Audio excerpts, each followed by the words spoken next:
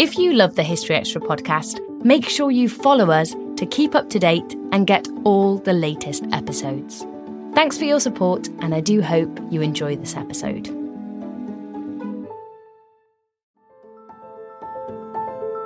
Welcome to the History Extra podcast.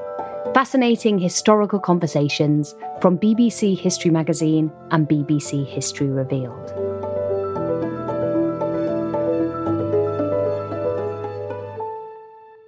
In the 19th century, Britain imagined itself as a bastion of beef-eating carnivores. But at a time when meat-eating was taken as a signifier of personal heartiness and national prosperity, a rebel alliance formed. A ragtag group of religious devotees, health enthusiasts, temperance campaigners, animal rights activists, political reformers, and eccentrics. They were all united by one cause: vegetarianism. To learn more about the fascinating world of Victorian vegetarians, I was joined by Dr. James Gregory of the University of Plymouth.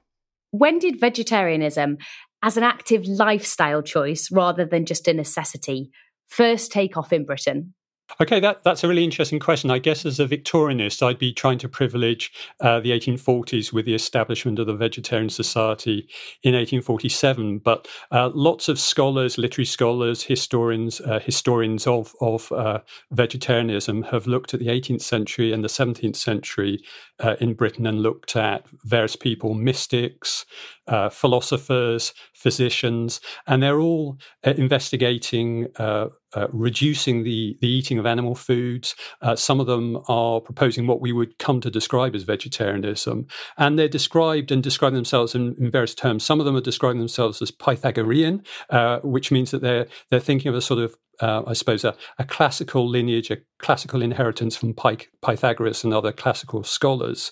But this is the period when people in Western Europe are becoming aware of different food ways and the way people are eating, in particular in the Indian subcontinent. So they're looking at what they describe as Brahminical food, and they're coming to appreciate, that there's a majority population in India that doesn't eat meat. So all sorts of influences are being discussed. You mentioned there Pythagoras. What does he have to do with vegetarianism? So he's a classical philosopher who's debating the perfect diet, the correct diet for man. And a lot of classical writers are thinking about what was the primitive diet of man, what was the natural diet of man. And so it's often associated with this idea of the diet of mankind in the Golden Age. So you said this idea was floating around by the 19th century in pamphlets, in novels. But what happened in the 19th century that made this a bigger movement, a bigger phenomenon? Well, I guess it's organisation and propaganda, and it's coming out of big sort of reform movements, moral reform movements, political reform movements, which get people agitated, which have periodicals devoted to a particular cause, which have public meetings. And I guess for a lot of vegetarians, they're coming out of the temperance movement, which is about trying to reduce or completely remove alcohol as part of the diet.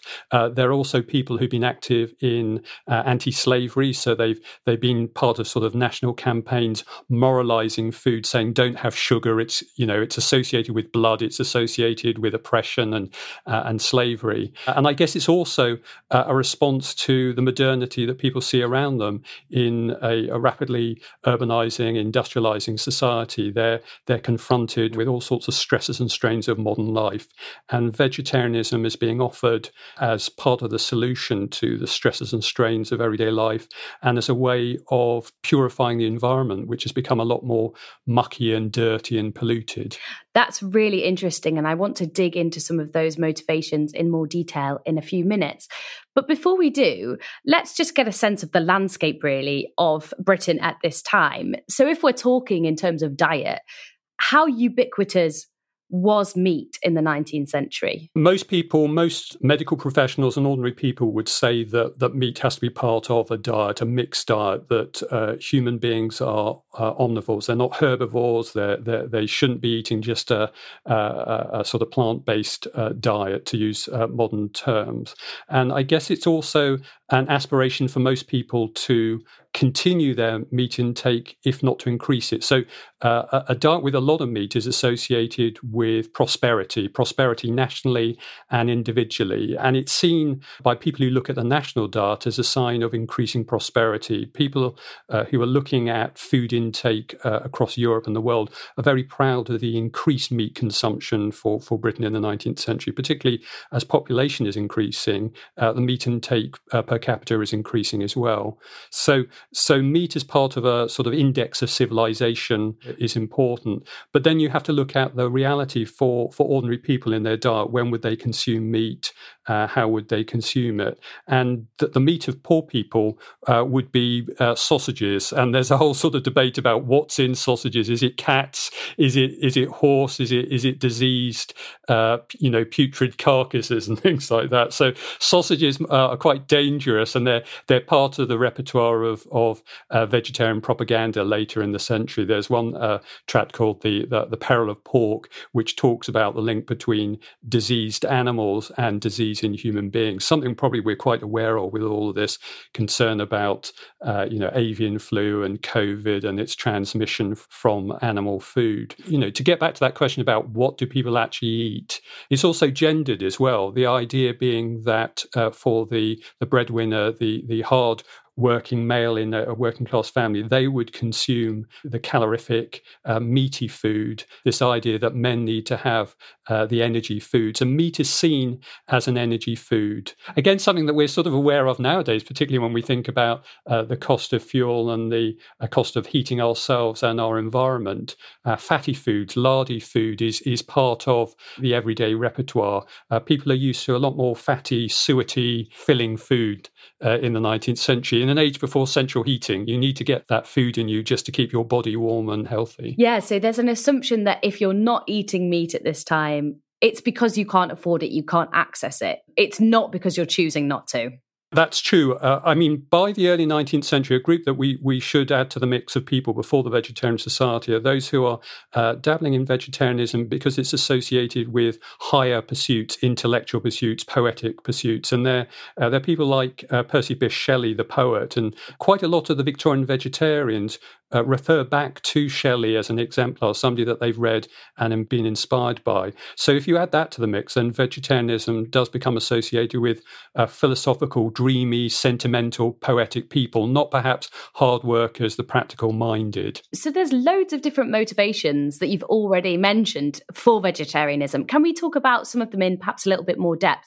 So you hinted at there being a political aspect to this. Can you tell us a bit more about that? I suppose food and what we choose to eat is perhaps inherently political because of the symbolism that we attach to food. So one of the great figures in terms of identity for the British nation, or certainly the English identity, is John Bull, this great figure of British power. And he's corpulent, he's perhaps even gouty, and he's being used in the French Revolution to mark off British prosperity in the British Empire against the French who eat garlic and snails and frog's legs and little soup and ragouts and things like that. So there's the politics of food in that sense. And then there's the politics of food in terms of the way states accumulate money. So taxation, the taxation of food. We have protection in place for British agriculture. So we have the Corn Laws. And one of the great precursors to the vegetarian movement as a successful agitation was the successful attempt to repeal the Corn Laws, and this had happened by 1846. So the backdrop to the Vegetarian Society in 1847 is some of the leading figures in the vegetarian movement had been associated with repeal of the Corn Laws. So that's one other political dimension. And another question in terms of food and politics would be self-sufficiency for the nation. Are we growing enough food? Are we reliant on food imports? Again, something with contemporary resonance. Vegetarianism is there as one of the causes of some political radicals in the 1840s as well. So this is the era of the Chartist movement, which is calling for political reform, parliamentary reform, to give ordinary working people ordinary working men, that is, the vote and reform parliament. And although most Chartists are quite resistant to the association of this clear set of charter points with other ancillary concerns like temperance and education and indeed vegetarianism, there are a number of Chartists who do see vegetarianism as part of self-reform,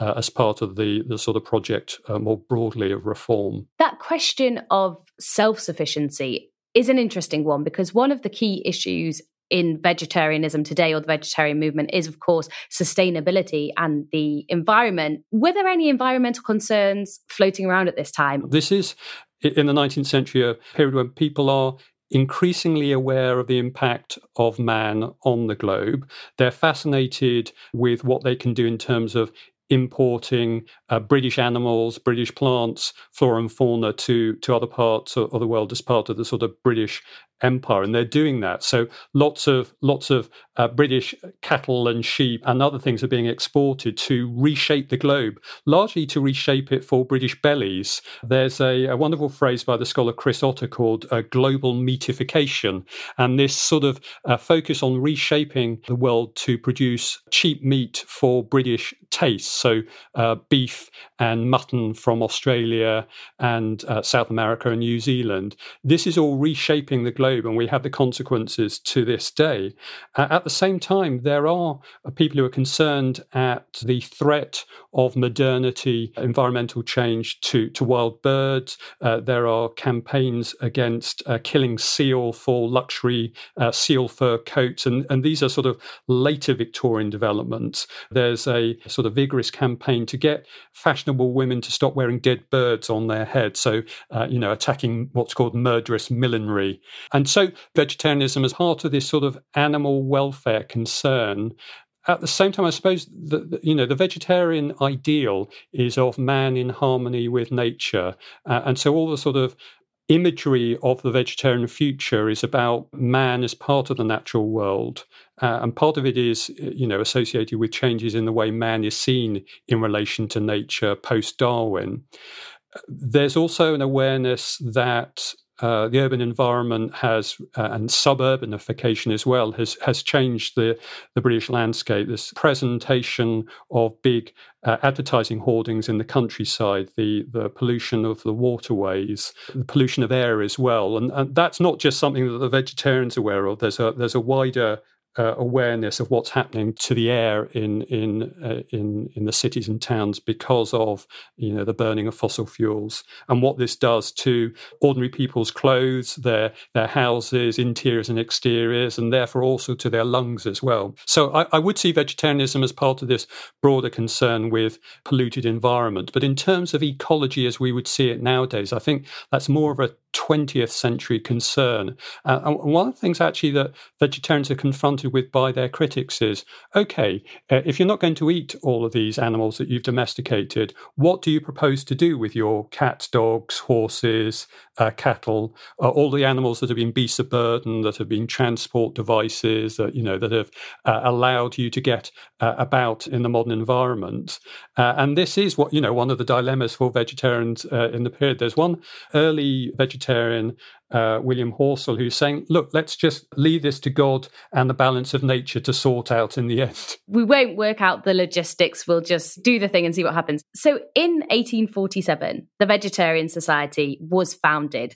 What can you tell us about its formation and the motivations behind establishing the society? Did the Vegetarian Society take one of these lines as its kind of modus operandi, or was it drawing on all of these motivations? I think it's drawing on a number of motivations. So there's the motivation of cruelty to animals. It's wrong to kill animals. There's the motivation linked to that, which says that the Bible allows you or tells you not to eat animals and turn to a plant-based diet. So religion is one of the important strands throughout the rest of the Victorian vegetarian movement's history.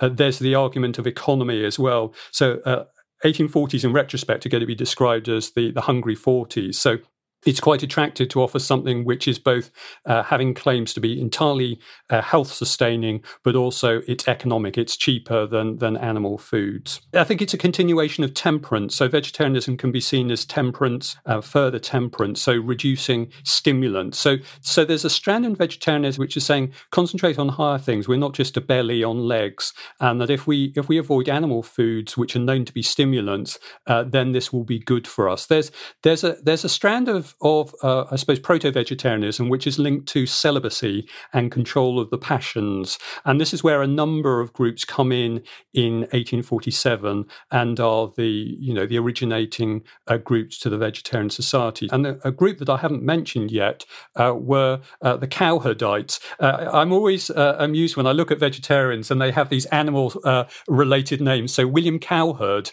in the early 19th century establishes a breakaway Christian denomination influenced by the Swedish mystic Emanuel Swedenborg, and they're called the Bible Christians or the Cowherdites, and they're based in Salford and Manchester, and the Cowherdites are going to bring probably half of the original members of the Vegetarian Society when it's formed. But then you also have temperance figures like William Horsell, who I've mentioned before.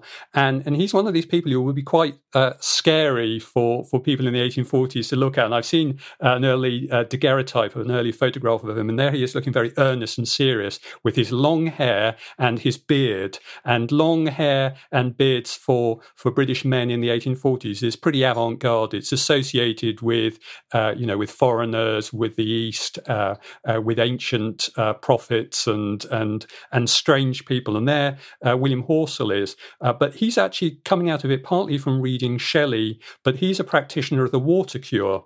So he's a hydropath. So he's one of these physical Puritans who is talking about water rather than bleeding and mercury and all the other sort of things that conventional medicine are doing to the body. So hydropathy is part of the background. And the reason why that's important almost by default is that they're meeting in Ramsgate in his hydropathic establishment, which is run by him and his wife Elizabeth. The Vegetarian Society could have been founded in Manchester and Salford or in London, where there was a group of early pioneering vegetarians as well before 1847. But they all agree that the meeting where it's going to be formally announced and established is going to be in Ramsgate in Kent, and then it's being promoted in the first periodical with the word vegetarian in its name, the Vegetarian Advocate. But actually the centre of organised vegetarianism in the 1840s, 1850s sort of migrates back to Manchester and Salford. The leading figure is a young chap called James Simpson, and I want to bring him into the picture because he's a Cowherdite,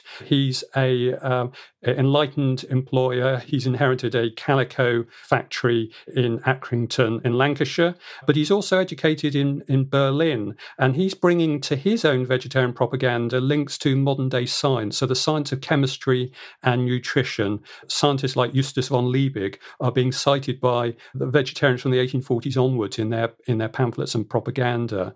In fact, from Shelley and earlier, the arguments of vegetarianism bring in things like comparative anatomy. They look at the stomachs of herbivores and mankind. They look at the jaws and the teeth, and they also start to look at the constituent elements of foodstuffs and how it's dealt with by the human body. Still to come on the History Extra podcast. Studying vegetarianism allows you to see some really interesting people. One of them that I looked at was somebody called William Allen MacDonald. He's somebody who's kicked out of the British Library reading room because he's wearing reformed clothing and sandals. So he's not allowed to study in the British Library.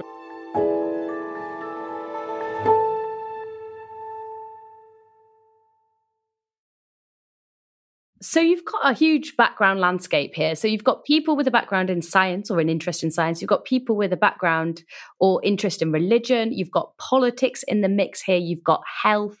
So all of these people, how were they viewed by the rest of society? Were they generally seen as outsiders, or were there some more establishment figures in there? Were they generally middle class? What can we say about them as a whole, or is it impossible to generalize? I don't think it's impossible to generalise, and I think in terms of vegetarian research, it's quite difficult to sort of gauge what response is at a local level and also national response beyond the London Times, Punch magazine, and other big national newspapers and periodicals. But mentioning Times and Punch, these are influential middle class opinion formers or expressions of opinion in the 1840s and 1850s, and they have a ball with vegetarianism because they see it as the latest fad. It's a continuation of teetotalism, which most people think is quite avant-garde and extreme anyway. Because if you're saying no alcohol, you're immediately sort of putting a downer on party time and sociability. And, it's there in the Bible. What does Jesus do? He does miracles with water and bread, and it seems to be part of, Christian ritual. So vegetarianism comes along, and it's yet another sort of puritanical killjoy exercise. It can be associated with sort of mental aberration as well. And so what something like the Punch satirical magazine does, it has poetry, little snippets, little paragraphs reporting on vegetarian banquets and propaganda. And they're really poking fun. They're poking fun at the vegetarians, saying, look, these prized specimens of vegetarianism, they're turning into vegetables. There's a wonderful cartoon showing them exhibited, exhibits in the Great Exhibition, that they've turned into turnips and gooseberries and things like that. So they're amusing. And I think, you only have to think about how vegetarianism perhaps 10, 20, 30, 40 years ago would be dealt with. Say in a family circle, if you were coming out as a vegetarian, there might be all sorts of concerns about your health. Were you going to be able to, resist illness? Were you going to be able to do proper work? And these are the debates at the time, because people are absolutely certain that to be a vegetarian would restrict your energies, would have major implications for health if you were pregnant women, if you were children as well in terms of development. I should say, though, that, for most sort of middle-class children, their diet when they were children, it was a sort of light diet in which meat wasn't a large part of the diet. So some ways in which vegetarianism could be accepted, say for children, maybe for certain, invalids, and maybe late in life for elderly people. But in general, vegetarianism in the 1840s, 1850s, it's either seen as funny, as ridiculous, or a more serious viewpoint is to say this is a sign of the latter days when false prophets will arrive trying to persuade people against eating animal foods. And this is to hark back to the Bible and the importance of the Bible. In one of St. Paul's letters to Timothy, there is this discussion of the latter days when all sorts of false spirits and prophets will arise. There's a sense in which the response in the 1850s, late 1840s, from a very orthodox religious majority is that this isn't required of us as Christians. It's probably bad for our health, and it can be seen along with things like bloomerism. So women not wearing dresses. Where will it end, really? You mentioned earlier in our discussion about the meatification of the world for British tummies. Presumably, those who were promoting that agenda weren't very happy about vegetarians. There's all sorts of things going on. There's a broader food history and food experimentation. So, there are moments, say, in the 1860s where there's major cattle diseases, and this is affecting pricing and availability of food. So there are experimentalists who are saying, let's eat horses. Let's eat horses like the French do. And so there's societies and public banquets and things like that.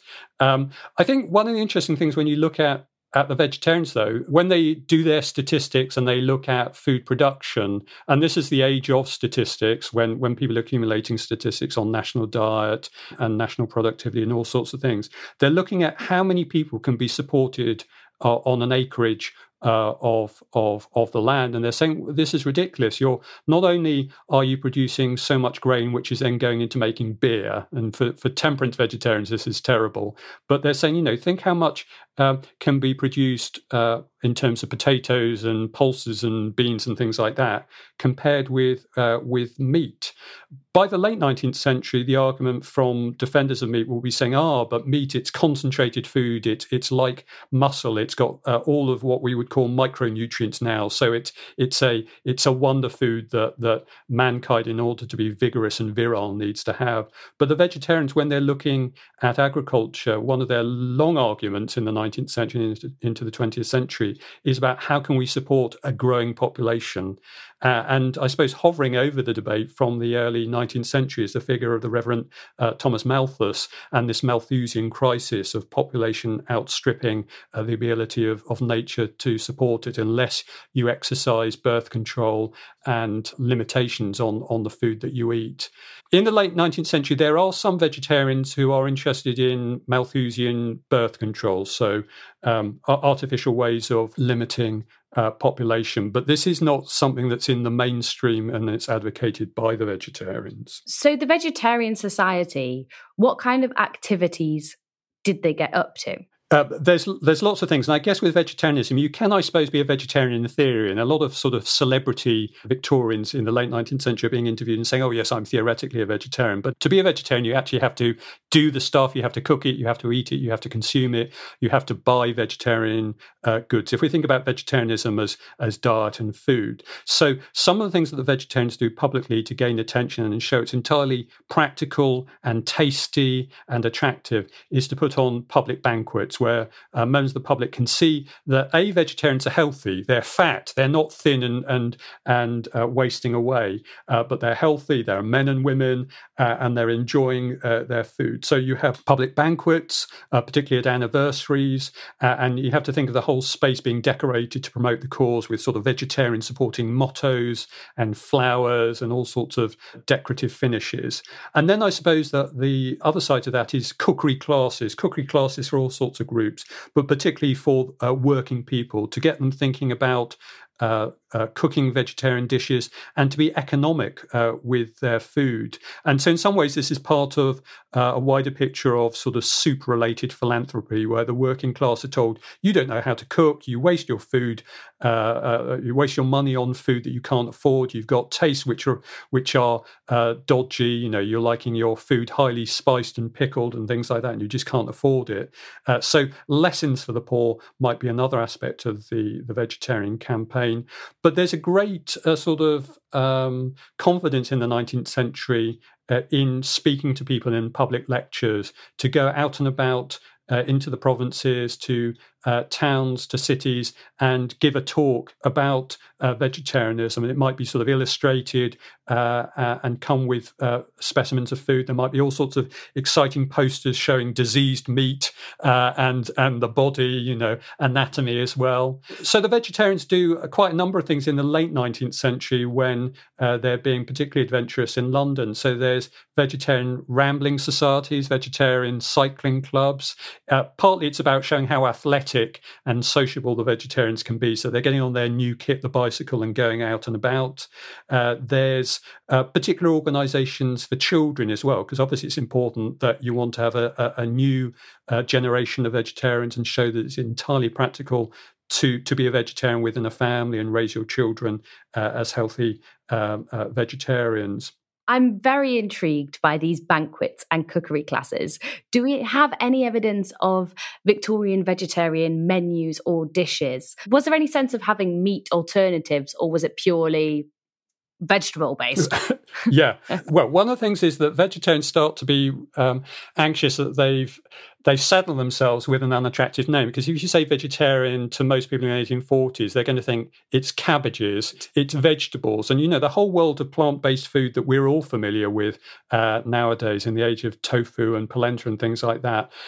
Most people in the 1840s, 1850s in Britain are not thinking about these sorts of foodstuffs. So the vegetarian movement, if it does anything in the 19th century, is partly educating people about what sort of variety in food materials and food preparation there is. I've got a number of vegetarian recipes and cookery books, and listeners can access this online for free. There's brilliant sites where you can get 19th century vegetarian texts. Those link to the vegetarian societies themselves nowadays. There's lots of historical material. But if you go onto somewhere like, Google Books or Archive.org or the Hathi Trust or the Wellcome collection in London, they've digitized vegetarian cookery books. books. They've also digitized other cookery books like Mrs. Beeton's Book of Household Management, which by the 1880s is including vegetarian cookery. So you can go online and you can find and try out for yourselves these vegetarian recipes. I've got one in front of me, and this is by Chandos Lee Hunt Wallace. It's called 366 Vegetarian Menus and Cook's Guide. And I've got it open. In my edition, it's page 86, 87, and it's got November the 22nd. So let's see what's happening on November the 22nd, according to her. So she's starting with lots of French words here. So savoury nouilles, past quenelle, stewed tomatoes with minced eggs, capsicum, butter, and sauce. So here we got, quite on trend flavoured butters. We've got egg minced up with stewed tomatoes, all very healthy. Which I guess would be kind of scrambled egg dish then. Well, the vegetarians are into a lot of eggs and milk and butter, and sometimes they like hard-boiled eggs and they mince them. So here it's probably chopped up. So that's part of the dish. So remember, this is Victorian dining, so that might be the starter. Then you've got baked coconut soufflé with orange cream. So that's one of the puddings, but this is Victorian style, so you have a number. So apple gâteau served with custard. And then tomatoes with lemon juice, bread, Lincoln cheese. So you've got cheese, according to her, as part of the diet. And then you'll have, following that, fresh and dried fruits and nuts. And I notice here, she's serving it with cinnamon and banana beverage. Ooh, see, this all sounds quite adventurous. And it is. And quite tasty. Yeah. So what's interesting, by the time that this is published in the 1880s, 1890s, there are tinned foods so that you can have exotic tinned fruits like lychees and mangosteen. You're obviously having fruit being imported as part of the empire. So luxury items like fresh citrus and bananas.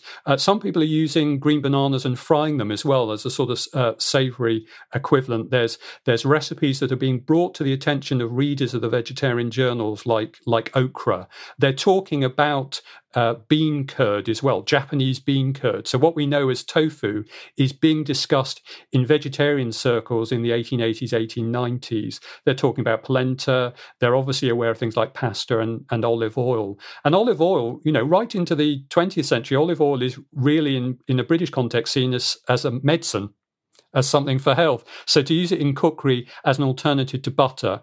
And that's going to bring us, I suppose, to one of the dilemmas for vegetarians in this period is the inevitable question in a lecture when you're trying to persuade the unconverted about the good of vegetarianism. People will say, well, you eat eggs. You eat milk, don't you? And you're wearing shoes made of leather. So all of this debate, which is going to come to be known as veganism after the 1940s, it's going to be there as a question about vegetarian consistency or vegetarian hypocrisy. So the vegetarians, from actually before the Vegetarian Society, some of them are thinking, well, how do I comb my hair if I'm not using tortoiseshell? What clothes should I wear? What buttons?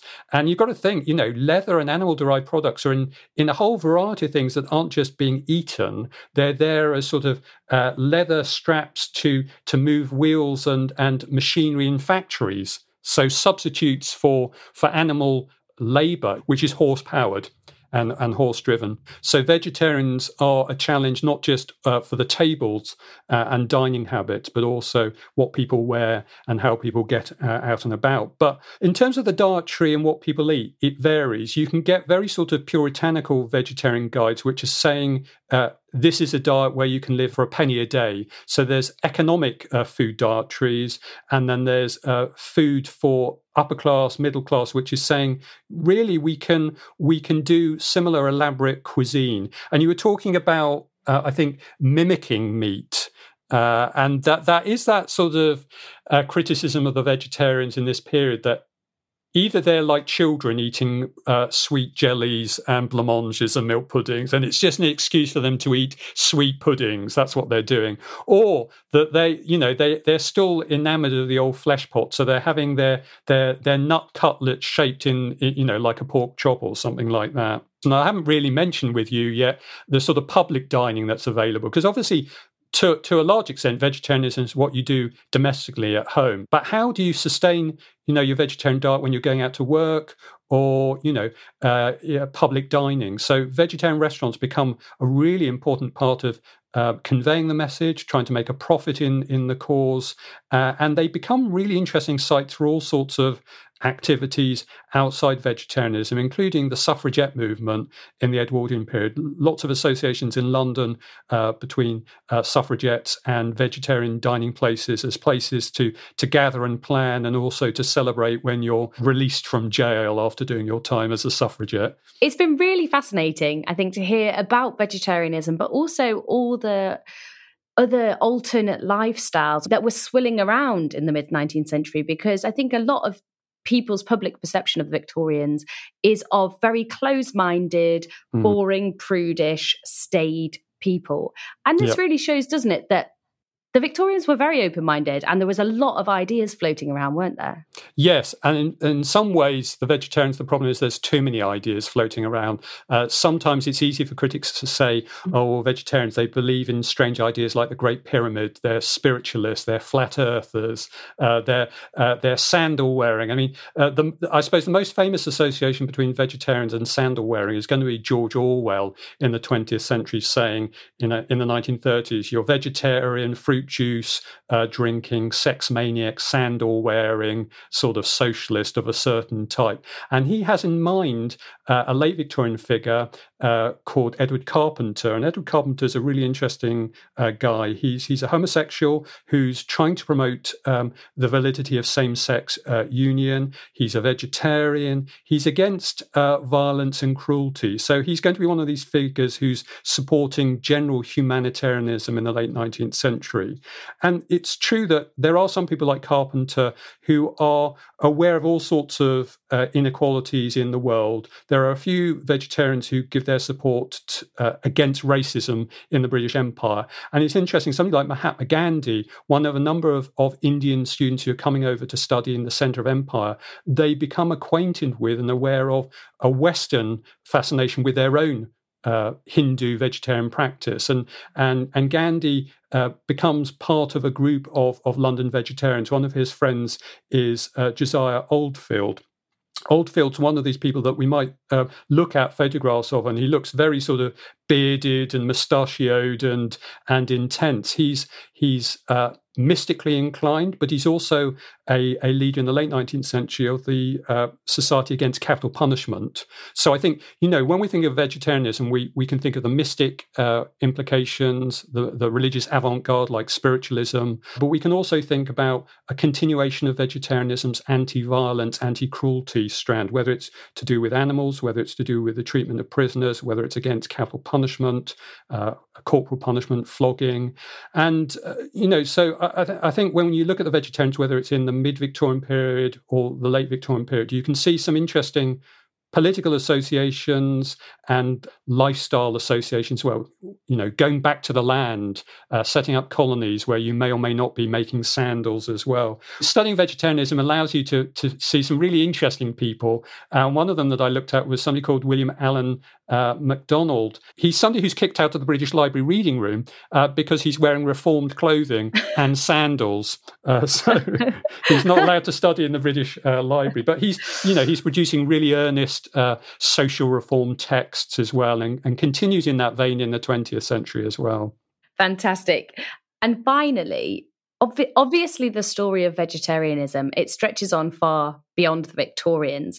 Do you think that we can see the influence of this early vegetarian movement being continued into the 20th and even the 21st century? Or do you think that today's vegetarianism is something totally different? That's an interesting question because, of course, the vegetarians are really proud of their lineage. They want to say that it's not a new concern, it's not just some modern fad, and the vegetarians are constantly being described as faddists. I think there's an ecological and environmental awareness that's been extended in our modern times. There's been lots of sophisticated theorizing about man and the relationship to the natural world, which is a 20th century development. A lot of what I've uncovered when I've looked at the vegetarian movement I see in the 20th century and 21st century that vegetarianism is often associated with religious and mystical ideas. So it's not just about nutrition, it's not just about health, it's not just about economy. All sorts of claims are being made for you when you have a vegetarian diet in terms of your, I suppose, clearing the mind and thinking about higher thoughts. I think the vegetarians are pioneers of all sorts of things which are going to feed into vegan practice and vegan lifestyle. So they are not just thinking about foodstuffs. The Victorian vegetarians share a lot with present-day vegetarians of a sort of animal welfare perspective in terms of questioning, experimentation on animals. So if I'm thinking about similarities between the vegetarian movement now and then, there is still a sense in which vegetarians have been, providers of a good humour and satire. If you want to have a strange character, you say something about their food habits, their vegetarianism. It sets them apart as well. And the vegetarians were aware that they were being set apart. They were setting themselves apart from the majority. But one of the things that's interesting when you look at the vegetarians in the late 19th century, they're confident that their diet is going to be the diet of the future. They're talking about the diet of the 21st century or the 22nd century and saying it will be increasingly vegetarian. That was James Gregory. To read a feature by James on this subject, head to historyextra.com and search for Veggie Victorians. Thanks for listening to the History Extra podcast. This podcast was produced by Sam Leal Green.